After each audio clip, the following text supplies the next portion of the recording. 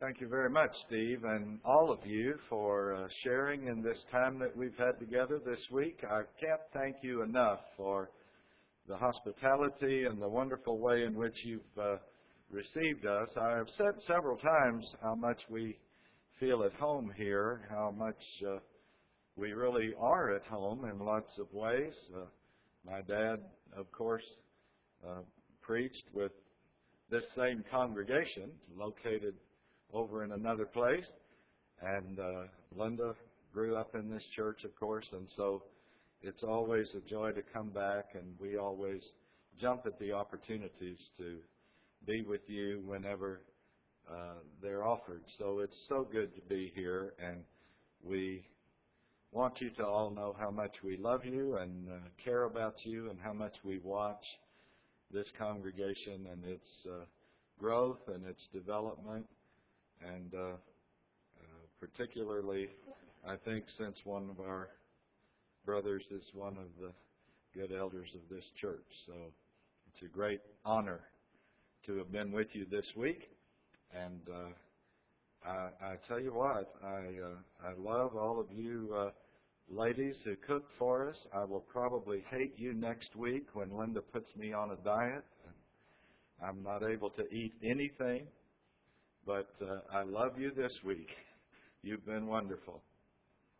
Well, let's look at some scripture and some ideas again tonight about the design of this universe and the design of me.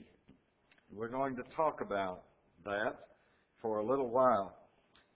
A couple of passages, as we've tried to do each time to set the stage for what we are saying. These tonight are from the Psalms, one in Psalm 8, which says, "When I consider your heavens, the work of your fingers, the moon and the stars which you have ordained, what is man that you are mindful of him, and the Son of Man that you visit him? For you have made him a little lower than the angels, and you have crowned him with glory and honor. You have made him to have dominion over the works of your hands. You have put all things under his feet, all sheep and oxen, even the beasts of the field, the birds of the air, the fish of the sea, that pass through the paths of the sea. O Lord, our Lord, how excellent is your name in all the earth." That, of course, affirms not only that God created man, but it affirms the role that God has given man in this universe. And actually harks back to Genesis chapter 1, where God said, "Let us make man in our image." And where he said that man should rule over all the other parts of the world created by God. And so God reaffirms that through David in this wonderful psalm. And then there is the psalm. I thought we would come back to our memory verse, which I hope all of you are using and learning and memorizing with all of our children. It's verse 14, of course. The text begins in 13 in Psalm 139. And incidentally, Psalm 139 is one you especially want to mark in your Bible, because it speaks to the omniscience of God. It speaks to the omnipotence of God. It speaks to the omnipresence of God. Every section of the psalm deals with another aspect of the character, the power, the nature of God Almighty. And it reaffirms all of this that we're saying about creation. So I think you want to mark Psalm 139. It is one of my very favorite psalms for doctrinal truth, and particularly about knowing God and understanding his nature and character. But he says, "For you formed my inward parts. You covered me in my mother's womb." We're going to talk about that a little bit this evening. You formed my inward parts. I will praise you Would you like to say it? I will praise you, for I am fearfully. Marvelous are your works. All right. Don't embarrass the preacher now when the kids come in here after a while. My frame was not hidden from you, he says, when I was made in secret and skillfully wrought in the lowest parts of the earth. That is prophetic. Skillfully wrought, made in the lowest parts of the earth. Your eyes saw my substance being yet unformed, and in your book they all were written, the days fashioned for me, when as yet there were none of them. So God created man, formed us in our mother's womb, formed us before it was apparent that we were even being formed, as if we were hidden within our mothers. Does that speak to abortion to you? Does that say something about the nature of the human being before he is ever even known to be there? It does to me. And every other statement of that same kind speaks to that same point. I'm not here this week to talk about some of those other social issues. I do not certainly consider abortion a medical issue. Abortion is an ethical, moral issue. And so I would take my stand there any day. You may learn some other things about me while we're together talking. All right, I'd like to give us a little background, if I may, this evening to our study. In 1993, Philip Johnson, who is a professor of law at the University of California in Berkeley, convened a group of scientists and philosophers from across the world at Pajaro Dunes, California, to discuss the evidence of recent science as it relates to what he called the mystery of life's origin. Ultimately, their discussion turned to a question of whether life came about by chance and necessity, or did it result from intelligent design or cause? Was there purpose? Was there plan?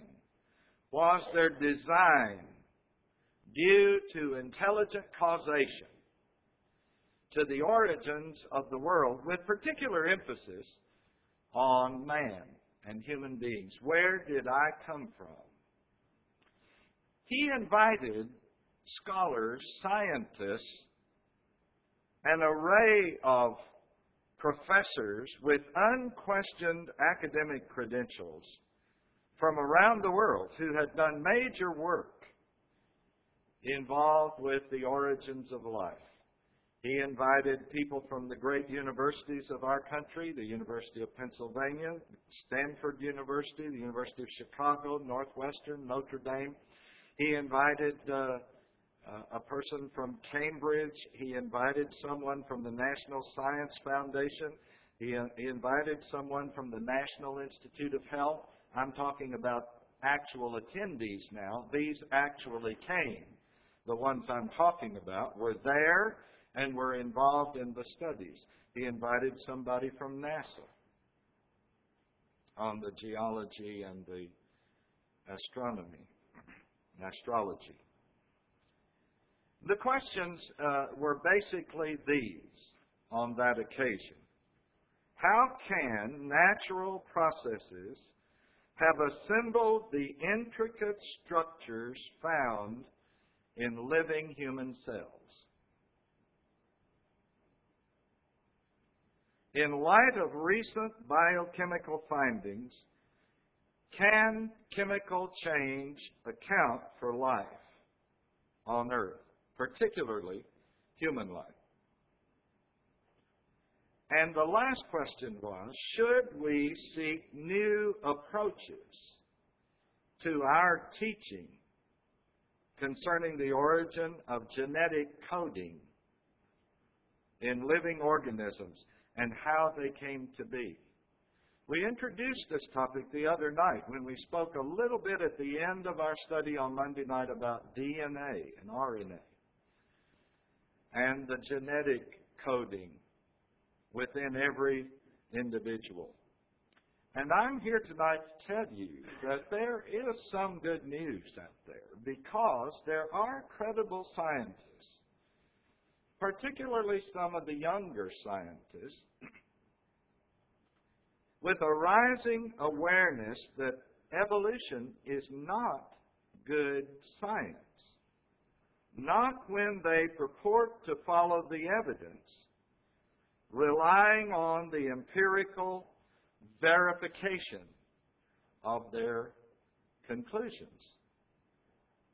And it is increasingly evident that the evidence is mercilessly denying randomness, which I'll come back to in a moment. That was Darwin's idea of random selection as an explanation for the elegant designs that are embodied in the machinery of cells, human cells particularly.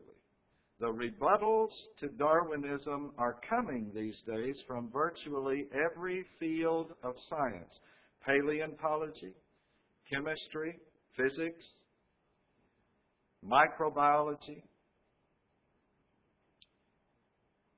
biochemistry, all of these areas. You see, in the last 50 years, we have learned more about nature than since the beginning of time before. Darwin wrote Origin of the Species in 1859. He made his trip to the Galapagos Islands in 1831. We've already said that.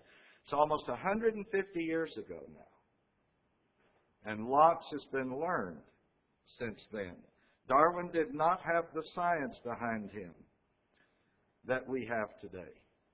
The basis of Darwin's theory is this. Now listen carefully. That nature presents variety, then nature selects from that variety the parts that can survive the best. Survival of the fittest, you've heard that phrase. These are the ones which can bring forth the next generation with improvements in them. And over long periods of time, he says, lots of those improvements make a new kind. Now, Darwin said in The Origin of the Species, if it could be demonstrated that any complex organ existed which could not possibly have been formed by numerous successive slight modifications, my theory would absolutely break down. That's in quotes. I've got it on the screen. It is on the screen. Natural selection that he talked about can explain some processes in nature on a small scale. But the question is, does that speak to the origin of those species? That's the question, you see. We'll come to that.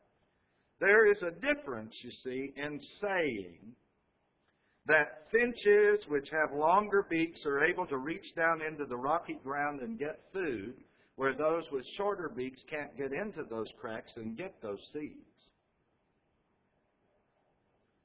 And in saying, this is how a finch came about originally.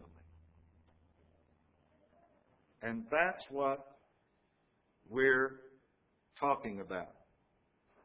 The more we know about organisms, and life, the more problems Darwinism has. The more obvious it is, to me at least, that his conclusions were flawed because of a lack of knowledge, primarily. Knowledge of the cell exploded in the 1950s, and it began to be known that the cell was not just a blob of plasma. A thimbleful of cultured liquid can contain more than 4 billion single-cell bacteria.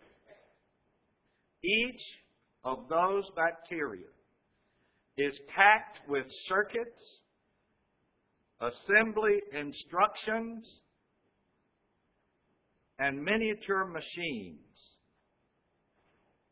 the complexity of which Darwin could never have imagined. Now, I mentioned these machines a minute ago.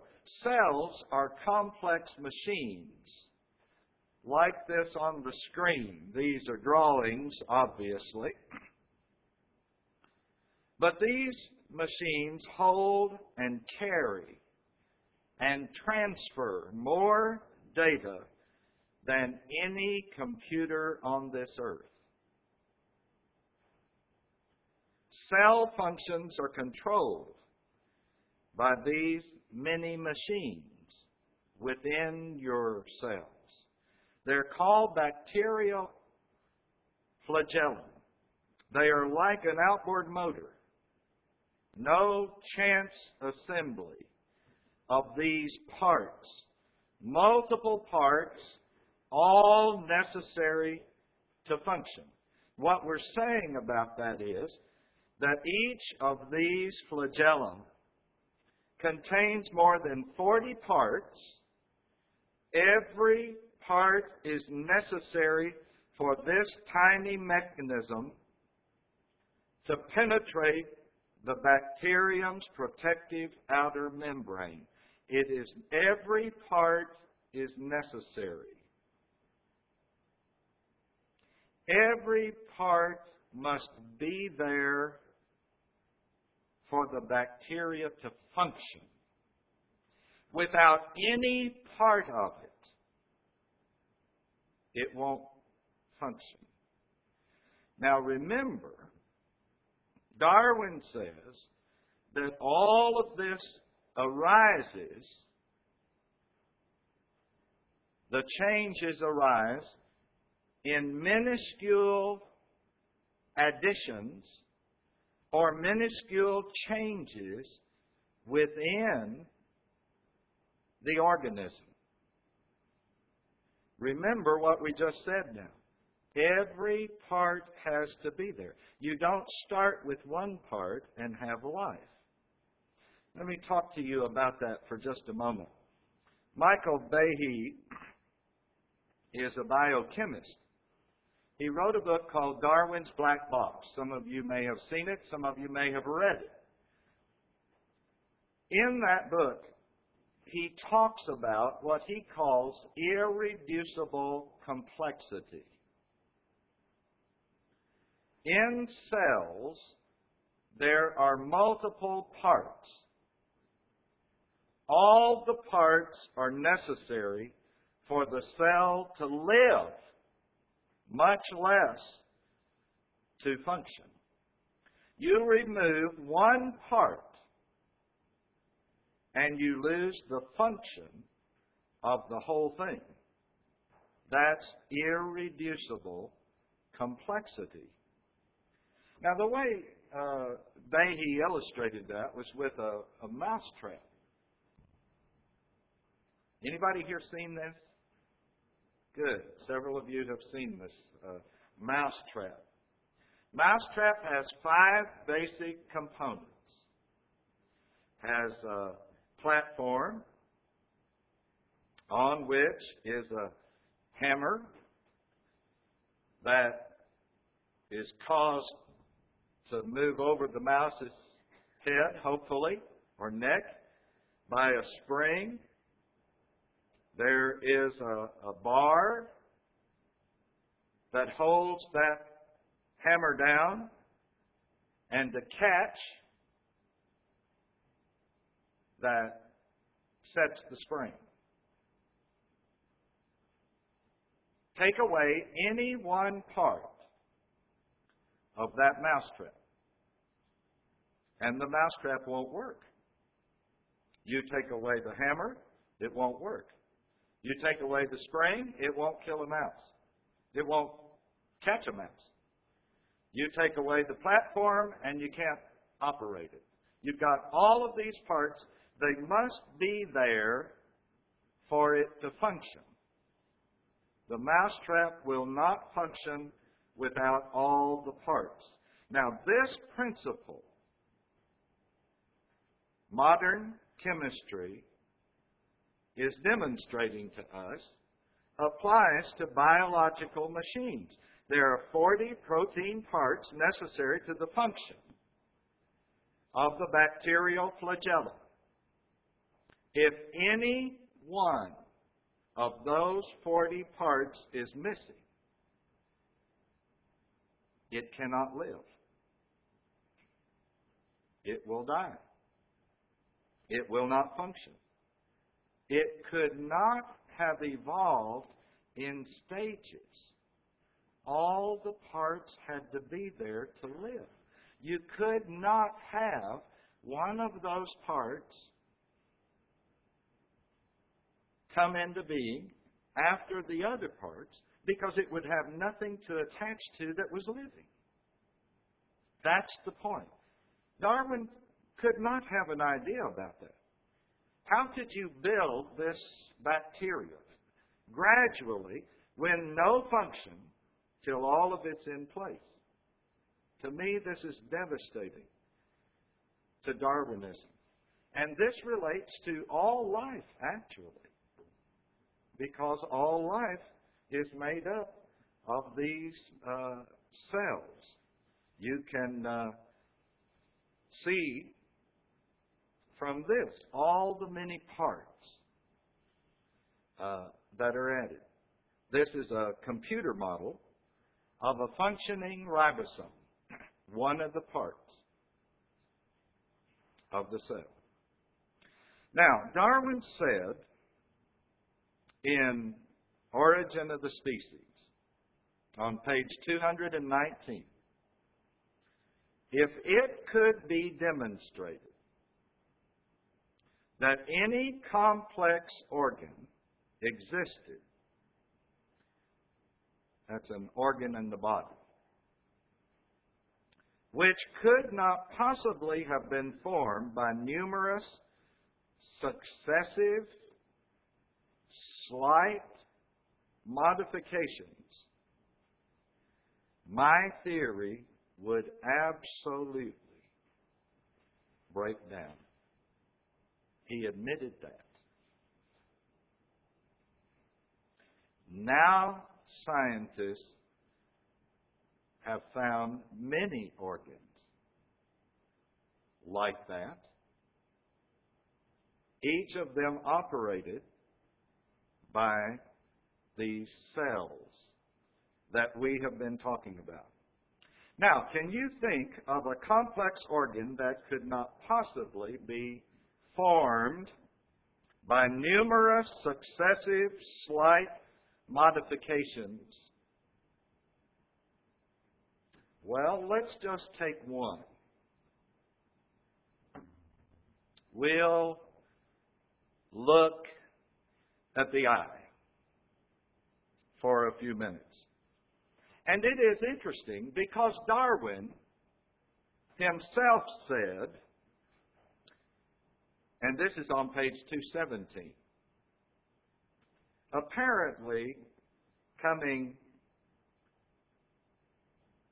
within the scope of the same discussion where our quote just came from a minute ago, to suppose that the eye, with all its inimitable contrivances for adjusting the focus to different distances, for admitting different amounts of light, and for the correction of spherical and chromatic aberration, could have been formed by natural selection seems, I freely confess, absurd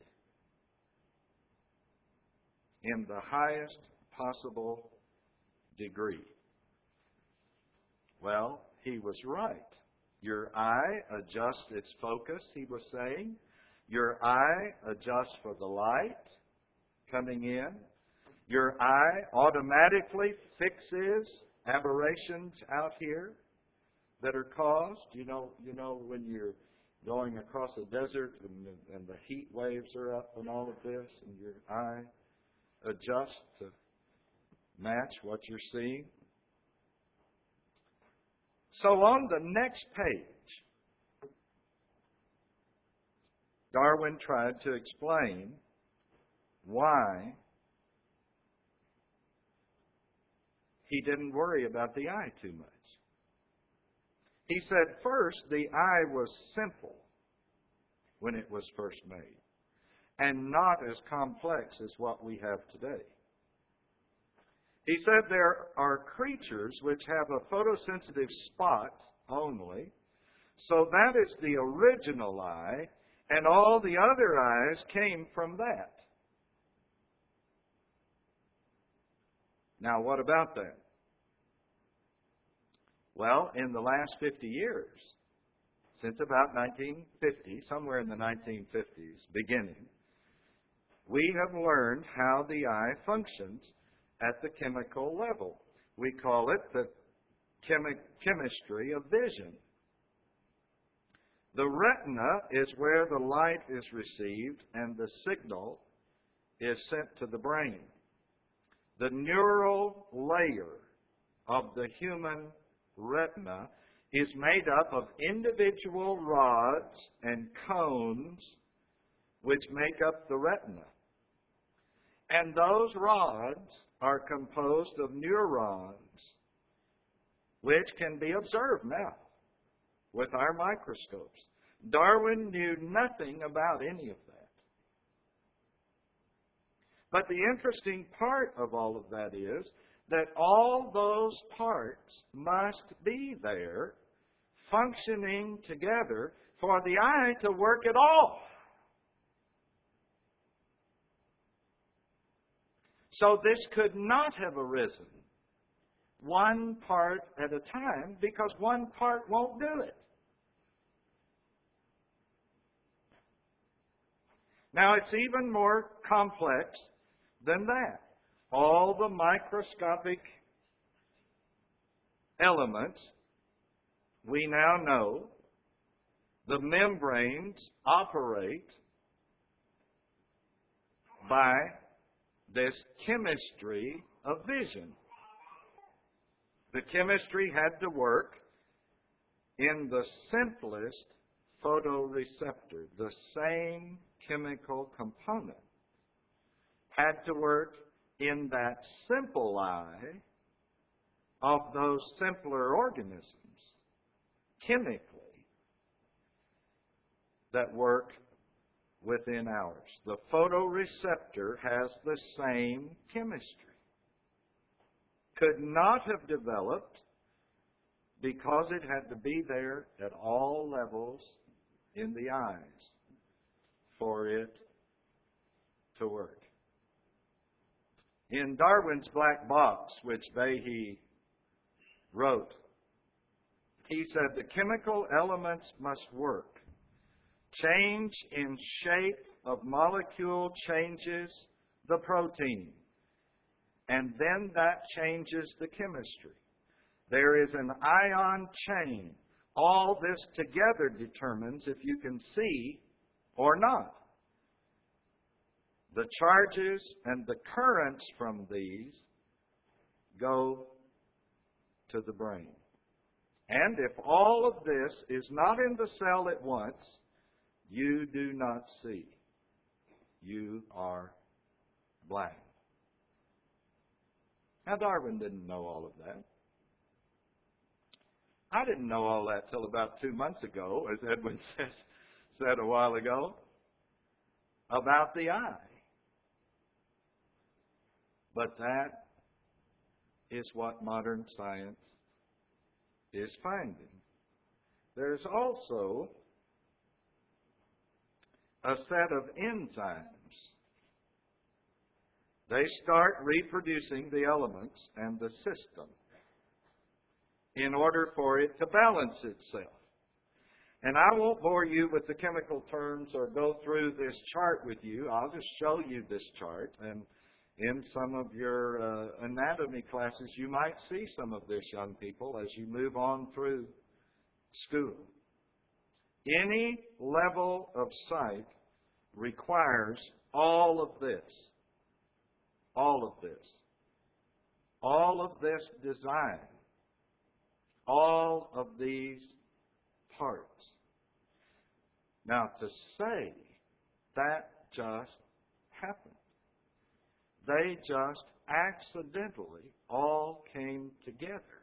And they are all accidentally improving all the time. It's just totally absurd with me. If you take one piece out of this, one of these microscopic parts, none of it will work. This had to be designed. And we have not talked about the conscious effect neurologically. See, we haven't even gotten to that yet. Of how this is all transmitted within the body to the brain and interpreted there and sent back down through the senses of modern man. We haven't even talked about that yet. In fact, we haven't talked about a lot of things that Edwin or Wiley or whoever sent the topics to me might have looked at in this study. My daughter asked me on the way over here tonight, said, "You're not going to show any embarrassing pictures of the human body tonight, are you?"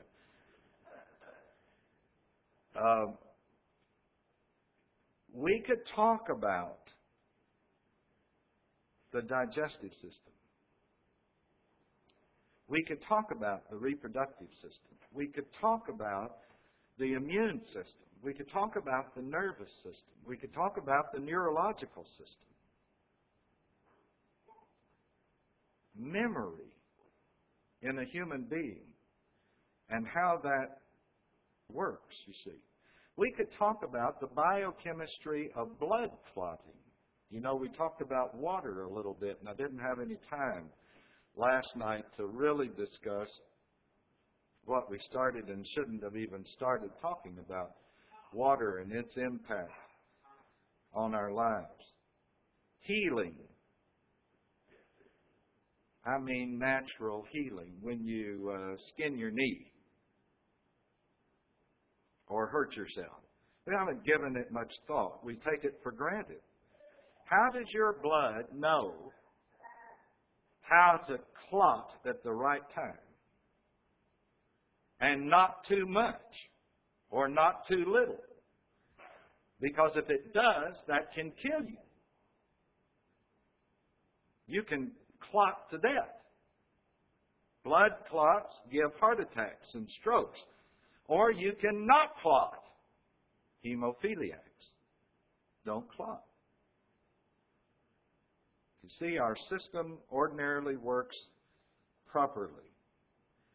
And where it is really working is at the chemical level in your cells. These are the intrinsic pathway and the extrinsic pathway for all of these systems that we were talking about: blood clotting, reproduction, immunity, nervous condition of the body, neurological condition. All of that is controlled within these cells.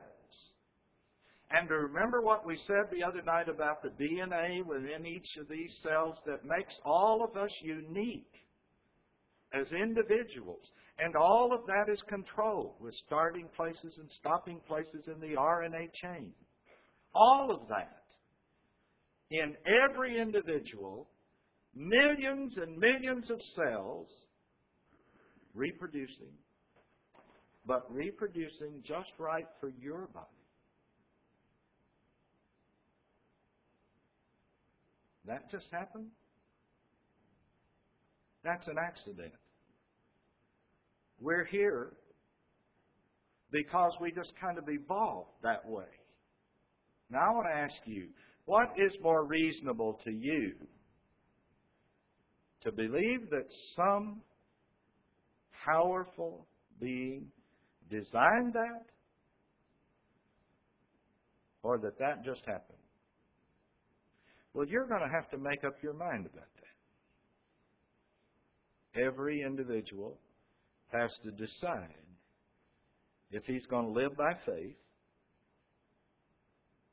or not. Whether he believes in God or does not. And I'm saying to you again, if you believe there is no God, not only are you denying the evidence of the makeup of your own body, but you have no place to go. And you have no hope. And there is nothing to you to guide or control your actions other than the force of the law in the society in which you live. And that's it. And there is no purpose for your existence. And you are nothing more than a blob of this protoplasm that you seem to believe in so much. Let's go back for just a moment. When I consider your heavens, the work of your fingers, the moon and the stars which you have ordained, what is man that you are mindful of him, and the Son of Man that you visit him? You have made him a little lower than the angels, and you have crowned him with glory and honor. You formed my inward parts. You covered me in my mother's womb. I will praise you, for I am fearfully and wonderfully made. Amen to that. And God bless all of you that believe that.